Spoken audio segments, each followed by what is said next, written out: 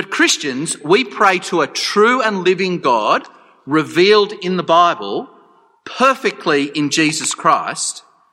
And when we do that, it's incredibly powerful. You see, when you pray for your brothers and sisters after church tonight, you're not praying to the inner voice. That would not get a long way.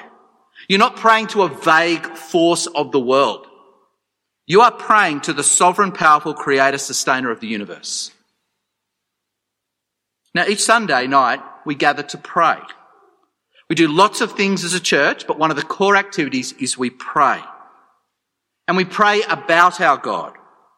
That's because we adore him. Christians adore their God, and we remind each other of his character every Sunday night. And then we pray about people.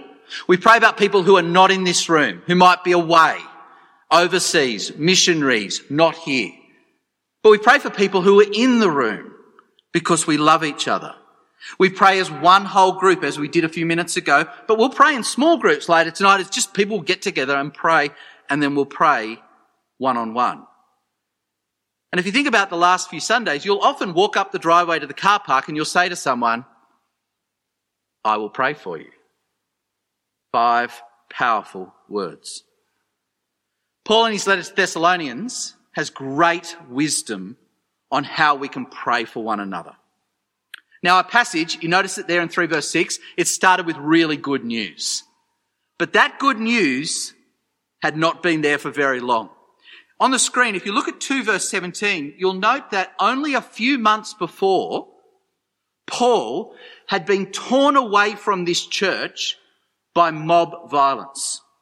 You may not know much about the Thessalonians, but they'd been Christians 6 weeks, 7 weeks.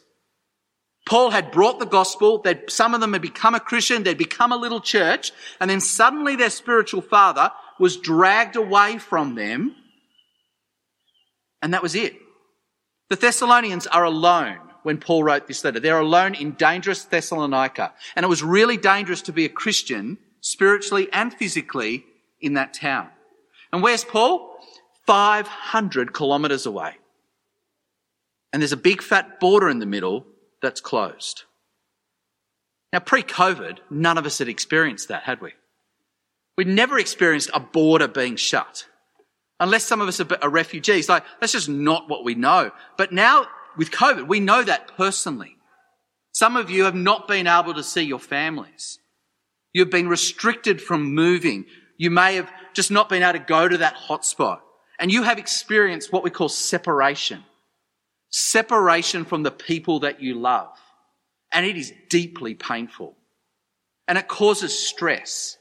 When you are separated from someone you love, it causes stress. That is what Paul is experiencing when he wrote this letter. Deep anxiety for these baby Christians. And Paul can't bear it. What does Paul do when he can't bear it? He gets Timothy. Okay, his mate Timothy says, Timothy, I've got a job for you. 517 kilometres, go for a walk. And he did. Timothy walked from Paul to Thessalonica to find out how they were going. And he walked and walked. Can you imagine the wait? You guys struggle to wait 10 minutes for a text message back, right? He waited 1,000 kilometres of walking to find out if these Christians were still going. But look at verse 6 on your screen. But Timothy has just now come back to us from you, and he's brought good news about your faith and love. And he's told us that you've always had pleasant memories of us and that you long to see us, just as we also long to see you. Timothy returns and brings good news. And he reports that they're safe. No, it doesn't say that, does it? He reports that they still believe the gospel. That they love Paul and they love each other and they haven't gone back to worshipping the old idols. They haven't gone back to fitting into Orange or Thessalonica. They're still Christian. They're different. And they're standing firm in Christ. Then look at verse 8. For now we really live, since you are standing firm in the Lord. That's an astonishing verse of the Bible, isn't it? Can you imagine saying that to someone else at this church? You may have actually. Remember COVID, March last year? Bang, you can't meet. April, can't meet. May, can't meet. June, can't meet. July, probably can't meet. Suddenly, October, you might be coming back. You see someone you haven't laid eyes on in 6 months and you go, they're still a Christian. That is the best news ever. That's not how it is in Sydney, sorry guys.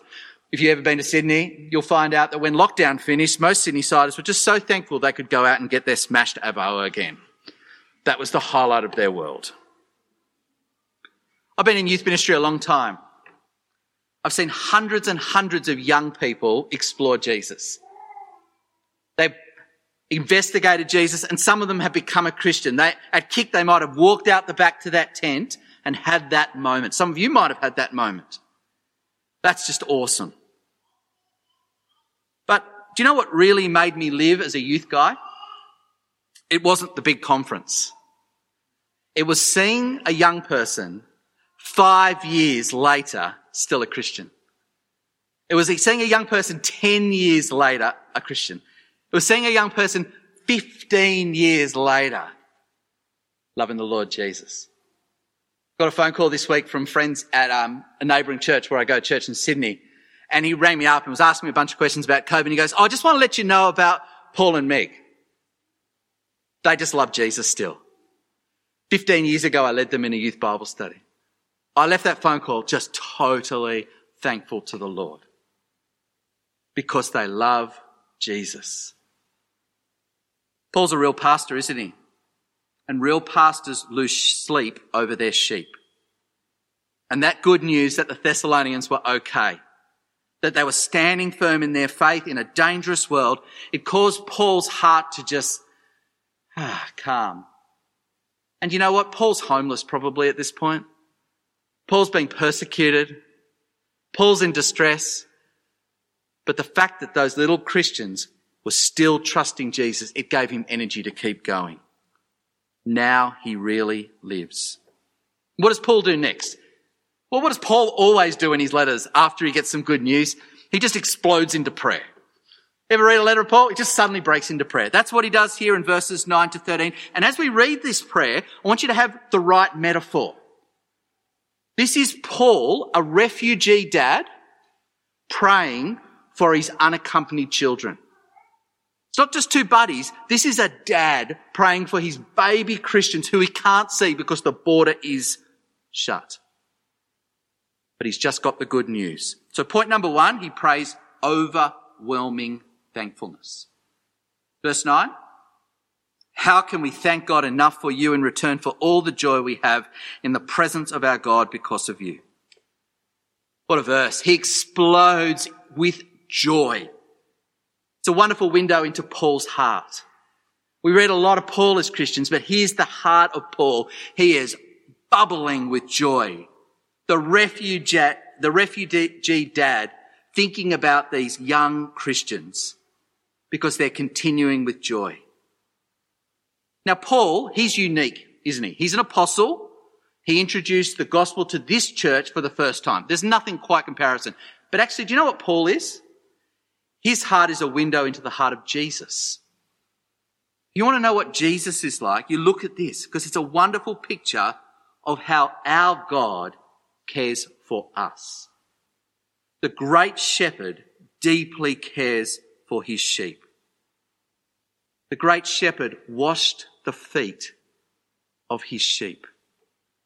The great shepherd died on the cross for his sheep. It's a wonderful heart corrective, isn't it? We come to church tonight with so many worries. I've got worries, you've got worries, and all those worries are real.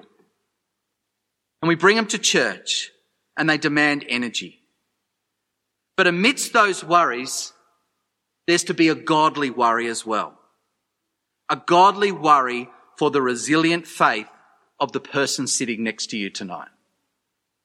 We are to worry for our brothers and sisters, the faith of them, that they are keeping going in trusting the Lord Jesus. Because that is what Jesus' love compels us to do. When you are loved by Jesus, your eyes go off your own worries and they're brought up to see your brothers and sisters and how they're going. And then it compels you to pray for them. And it compels you to ring or text them just to make sure they're going strong. And so as you've heard the first part of Paul's prayer, who has the Spirit put on your heart tonight? Who do you just want to find out how they're going in their faith and how you can help them? Number 2, Paul prays to see them in person, a desire for closeness. Verse 10, night and day we pray most earnestly that we may see you again and supply what is lacking in your faith. Now may our God and Father himself and our Lord Jesus clear the way for us to come to you. Paul doesn't just miss them. He desperately wants to see them so he can care for them. And then a really weird sentence. See it there? Supply what was lacking in their faith. It's a weird sentence because you might be tempted to think, oh, the Thessalonians, they weren't really Christian yet. No. They're totally Christians. Brothers and sisters, you'll see them in heaven. But remember our metaphor? Refugee dad, baby Christians. What is a parent always doing with their kids? Parents are supplying what their children's need. And that's all Paul wants to do. He wants to come and help these baby Christians grow. And how does he supply their needs? He reads the Bible with them. He shows them the promises of God.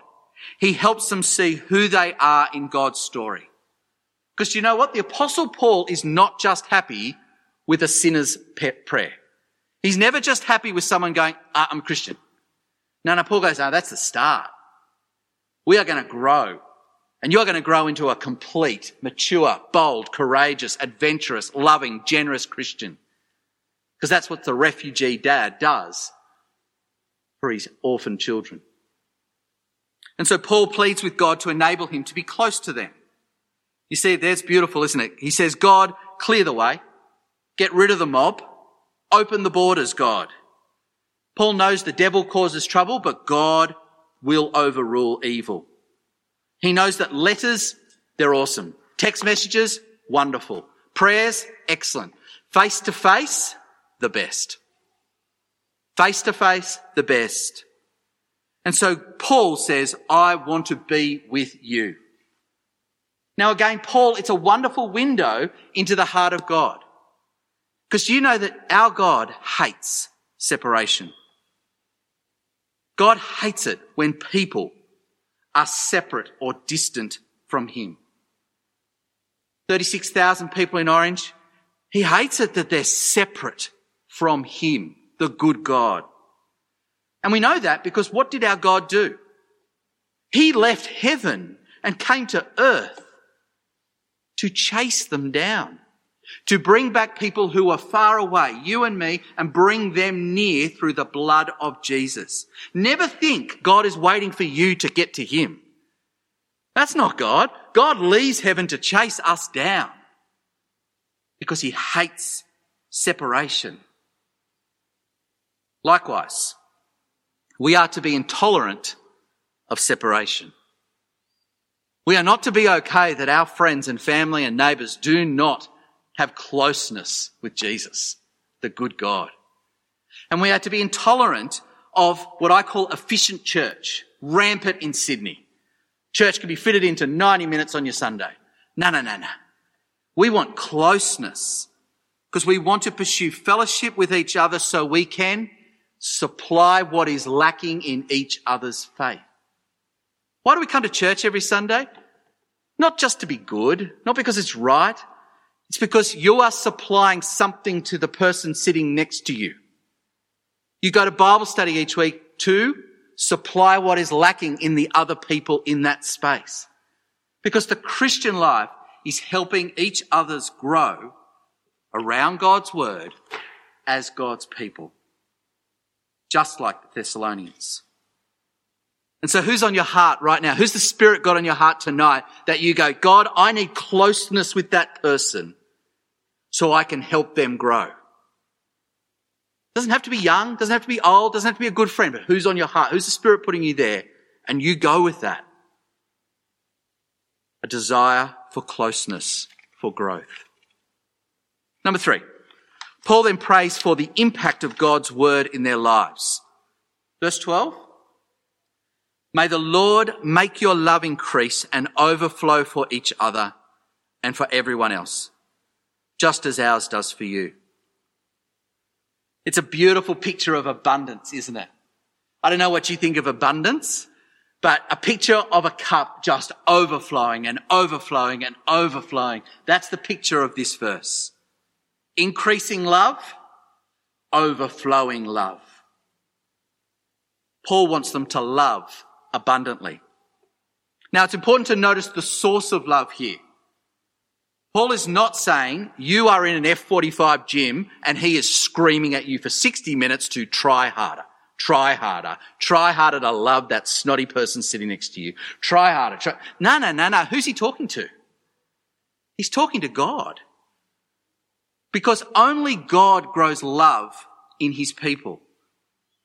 And that's because Christians love because God loves us first. Your love, my love for each other and for our non-Christian friends and family is always an overflow of his love for us. It's not a trickle. It's abundant. So as a Christian, you sit at the foot of the cross and you drink it in. You go, how much does God love me? Oh, he loves me that. Oh, he loves me. Oh, he loves me that much.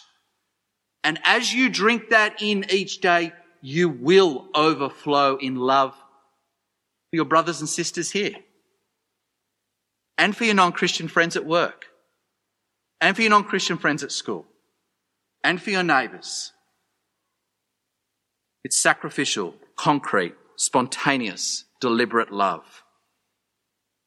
And then Paul does a strange thing, doesn't he? He goes, just as ours does for you. Sometimes Paul sounds arrogant, doesn't he? He goes, hey, I'm the model. Paul's not arrogant. We all know Paul, don't we? He's a snotty sinner. He's real bad. He helped people kill Christians. Yet because of the grace of Jesus for him, because he sat under the foot and just received the love of God and was forgiven, he was so transformed that he loved others and loved others and loves others. And so in Thessalonians we see examples of this. In chapter 2 verse 13, Paul loved them with the word of God. As he spoke the truth in love with the Thessalonians, he was loving them. As you do a one-on-one with someone this week and you read the Bible and it's awkward and what's the point? No. You're loving that person. He loved them like a nursing mum. The picture is 2:30 in the morning, crying child, mum's up. 3:30 in the morning, mum's up. 4:30 in the morning, mum's up. Mum doesn't get paid for that. She just loves the child. That's the picture. And Paul goes, I loved you like that. You never had to pay me for sharing the gospel. Actually, I worked a night shift in Thessalonica so you could hear the gospel for free. I was gentle, I was affectionate, I was ready to share everything because I love you. So countercultural, isn't it? Most of you guys are Gen Y, Gen Z. You've been taught that you love people who will love you back. That's the golden rule in Australia. You love those who will love you back because love has to be paid back. God says, no, that's not love. Christian love is you love and you'll never be paid back. Because your fuel for love comes from the Lord Jesus. And that's why we love everyone. Just like a nursing mum. And then we love like a Middle Eastern dad. Chapter 2, verse 11 and 12. Kind of forget Australian dads who are kind of a little more polite and reserved. Think Middle Eastern dad, they're loud. Very loud. Very passionate. And Paul goes, I loved you like them. I exhorted you. I challenged you to live for Jesus. So countercultural, isn't it? If I was to ask you to think, what do your non-Christian friends think that love is? Love is accepting someone else's feelings, whatever they are. That's what our world is. Love is love. Whatever that person is feeling, if I accept them, I'm loving them. Paul goes, no, that's not love. That's kind of being nice and polite. What love is being like a Middle Eastern dad. Stepping out in faith and saying, I'm going to speak words of truth to you because I want you to grow. Because I love God and I think God's word will really help you. You're sitting here tonight probably and you're saying, I'm struggling to love someone. That's normal. That's everyone here. Everyone here is struggling to love. That's what it means to be a Christian. I want you to know that it's probably not because of a lack of trying. The problem is a lack of receiving.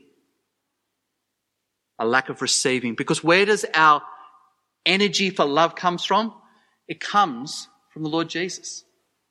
And the more we sit under the cross and the more we just drink that God loves you, the more you will be fueled to love others. Just like Paul did for the Thessalonians. Just like Jesus does for you. Finally, Paul prays that God would strengthen them. Verse 13. May he strengthen your hearts so that you will be blameless and holy in the presence of God and Father when our Lord Jesus comes with all his holy ones. It's really interesting that Paul doesn't pray that he would make their life easier. I'm sure he did pray that, but it's not what he wrote down. What he says here is, dear God, strengthen their hearts. Now, if you've been around church or Christianity for a little bit, you'll know that heart in the Bible is not the feeling thing. Okay? Our hearts are the feeling thing, but in the Bible, the hearts are more the core of your decision making. It's if I was to dig right in and find out what you think is the most important thing in life, that's your heart. It's where your priorities come from. It's where your personality, your will comes from. And what does Paul pray? He says that God would strengthen your hearts so you would be holy. That at the core of your being, you would want to be holy like Jesus. Now you'll say to Paul, hey man, I'm busy. Don't you know how busy I am, Paul? Why would I want that? And Paul would say this, Jesus is coming back. Jesus is coming back. And he's coming back, and on that day, there will be an assessment of all people. And what does a Christian do? We live knowing that's happening. And we live knowing that that is our grand final, or that is our harvest. And it shapes our hearts, our core being. We live not for the end of the HSC. We don't live for what happens post-uni. We don't live for what our family can live out. We don't live for our mission trip or whatever. We live knowing that we are going to meet a holy God and we are going to be ready. You're a Christian here tonight. I want you to hear something right now. You're ready. You are 100% ready. Because the moment you put your trust in Jesus, he declares you not guilty. The Bible word is called justification or justified. You are declared guilty. You've had a bad day today, you're not guilty. You had a really bad sinful day yesterday, you're still not guilty. 6 years of age, not guilty. 96, not guilty. Nothing changes because it's all based on him. You go to bed every night knowing that for sure, 100%. But please never think the Christian life is sitting in an airport waiting room. You don't just sit as a Christian and wait, doing nothing. No. Every single day, God, by his word and spirit, is changing you to be like him so you're ready to meet him. I love Christmas. I love it so much because I'm forced to just reflect on the coming of God. And I spent last December in Luke 1 and 2. I just meditate on Luke 1 and 2. I'm so convicted by the godliness of Anna. If you don't know the story of Anna, she was an old priestess and she just went to the temple every day and she prayed. And she prayed. And she prayed and she was waiting for God to fulfill his promise to send the Saviour. And she prayed and she waited and she prayed. She's a great model of living with the future in mind. And Christopher Ash says this. One good answer to the question, what sort of church is 630 Church? Or what sort of church are we going to be? Or what sort of person am I going to be? Is to say this. We are a community of men and women who are waiting for Jesus to return. That's our identity. Not waiting passively as if we wait and never do anything. No, that's nonsense. We wait actively. We go to work, we go to uni, we go to school. We love God, we love people. We give our lives for Jesus and his gospel. And we just pray every single day, your kingdom come, Lord Jesus. And as we do so, we are never satisfied by what this world offers. We are never disappointed when we do not experience healing or reconciliation or happiness in this life, because our hopes are always set on the greater day, the coming of the Lord Jesus. It's a great lesson Anna teaches us, doesn't it? We live for that day. Paul knows that if we forget that day, we lose focus. It's like a sport team forgetting they're going to grand final. They just don't practice. And Christians who forget that Jesus is coming back will not suffer for Jesus in orange. They never will. They'll just fit in with the world, just like the Thessalonians would have. And so what does Paul pray? It's beautiful, isn't it? Hey, God, strengthen us to live holy lives. Why? Because you're coming back. We're ready. We want to be ready. I will pray for you. 5 powerful words. Paul did it for the Thessalonians, didn't he? You can imagine Paul being dragged out by the mob and him screaming, I will pray for you. This is what he did. This is his prayer. Overwhelming thanksgiving that they're still going strong. Closeness so he could supply what there's lacking. The growth of overflowing love. And for them to live holy lives with the end in mind. What are we going to do with this? You guys love each other so much. Today I'm just completely convicted by the way God has helped OEC people love each other. That's what I'm driving home tonight, just praising God, because I see people love each other. We need to pray that just keeps going. And then we do that by praying for each other. You pray these 4 things for every single person you love at 6:30 Church. You want to know how to pray for people this year? You just pray those 4 things. Don't worry about them. You can just go to the Bible and look them up. They're in 1 Thessalonians 3, 6-13. You just pray for each other. There's a great prayer for each other this year. Or if you're just wondering what to pray for yourself in 2021, just pray those 4 things. Help me to keep going. I want closeness with you. I want to love people like you, Jesus. And I want to be holy because you're coming back. Let's pray. Almighty God, you are just so good. And we thank you so much that you love us. You love us abundantly, more than we could ever realize. We thank you that brothers and sisters who we love in this church and in other churches that are met today in this place, and Christians across Orange and Christians across the world are standing firm, and we rejoice. We pray for closeness as we start new groups this year, as we build new friendships. And we ask, Lord, that we would never, ever have a bucket big enough for the amount of love you have given us so that we can overflow it to others, even those who are not in this church. And Lord, just make us holy, so we know that you're coming back. In Jesus' mighty name. Amen.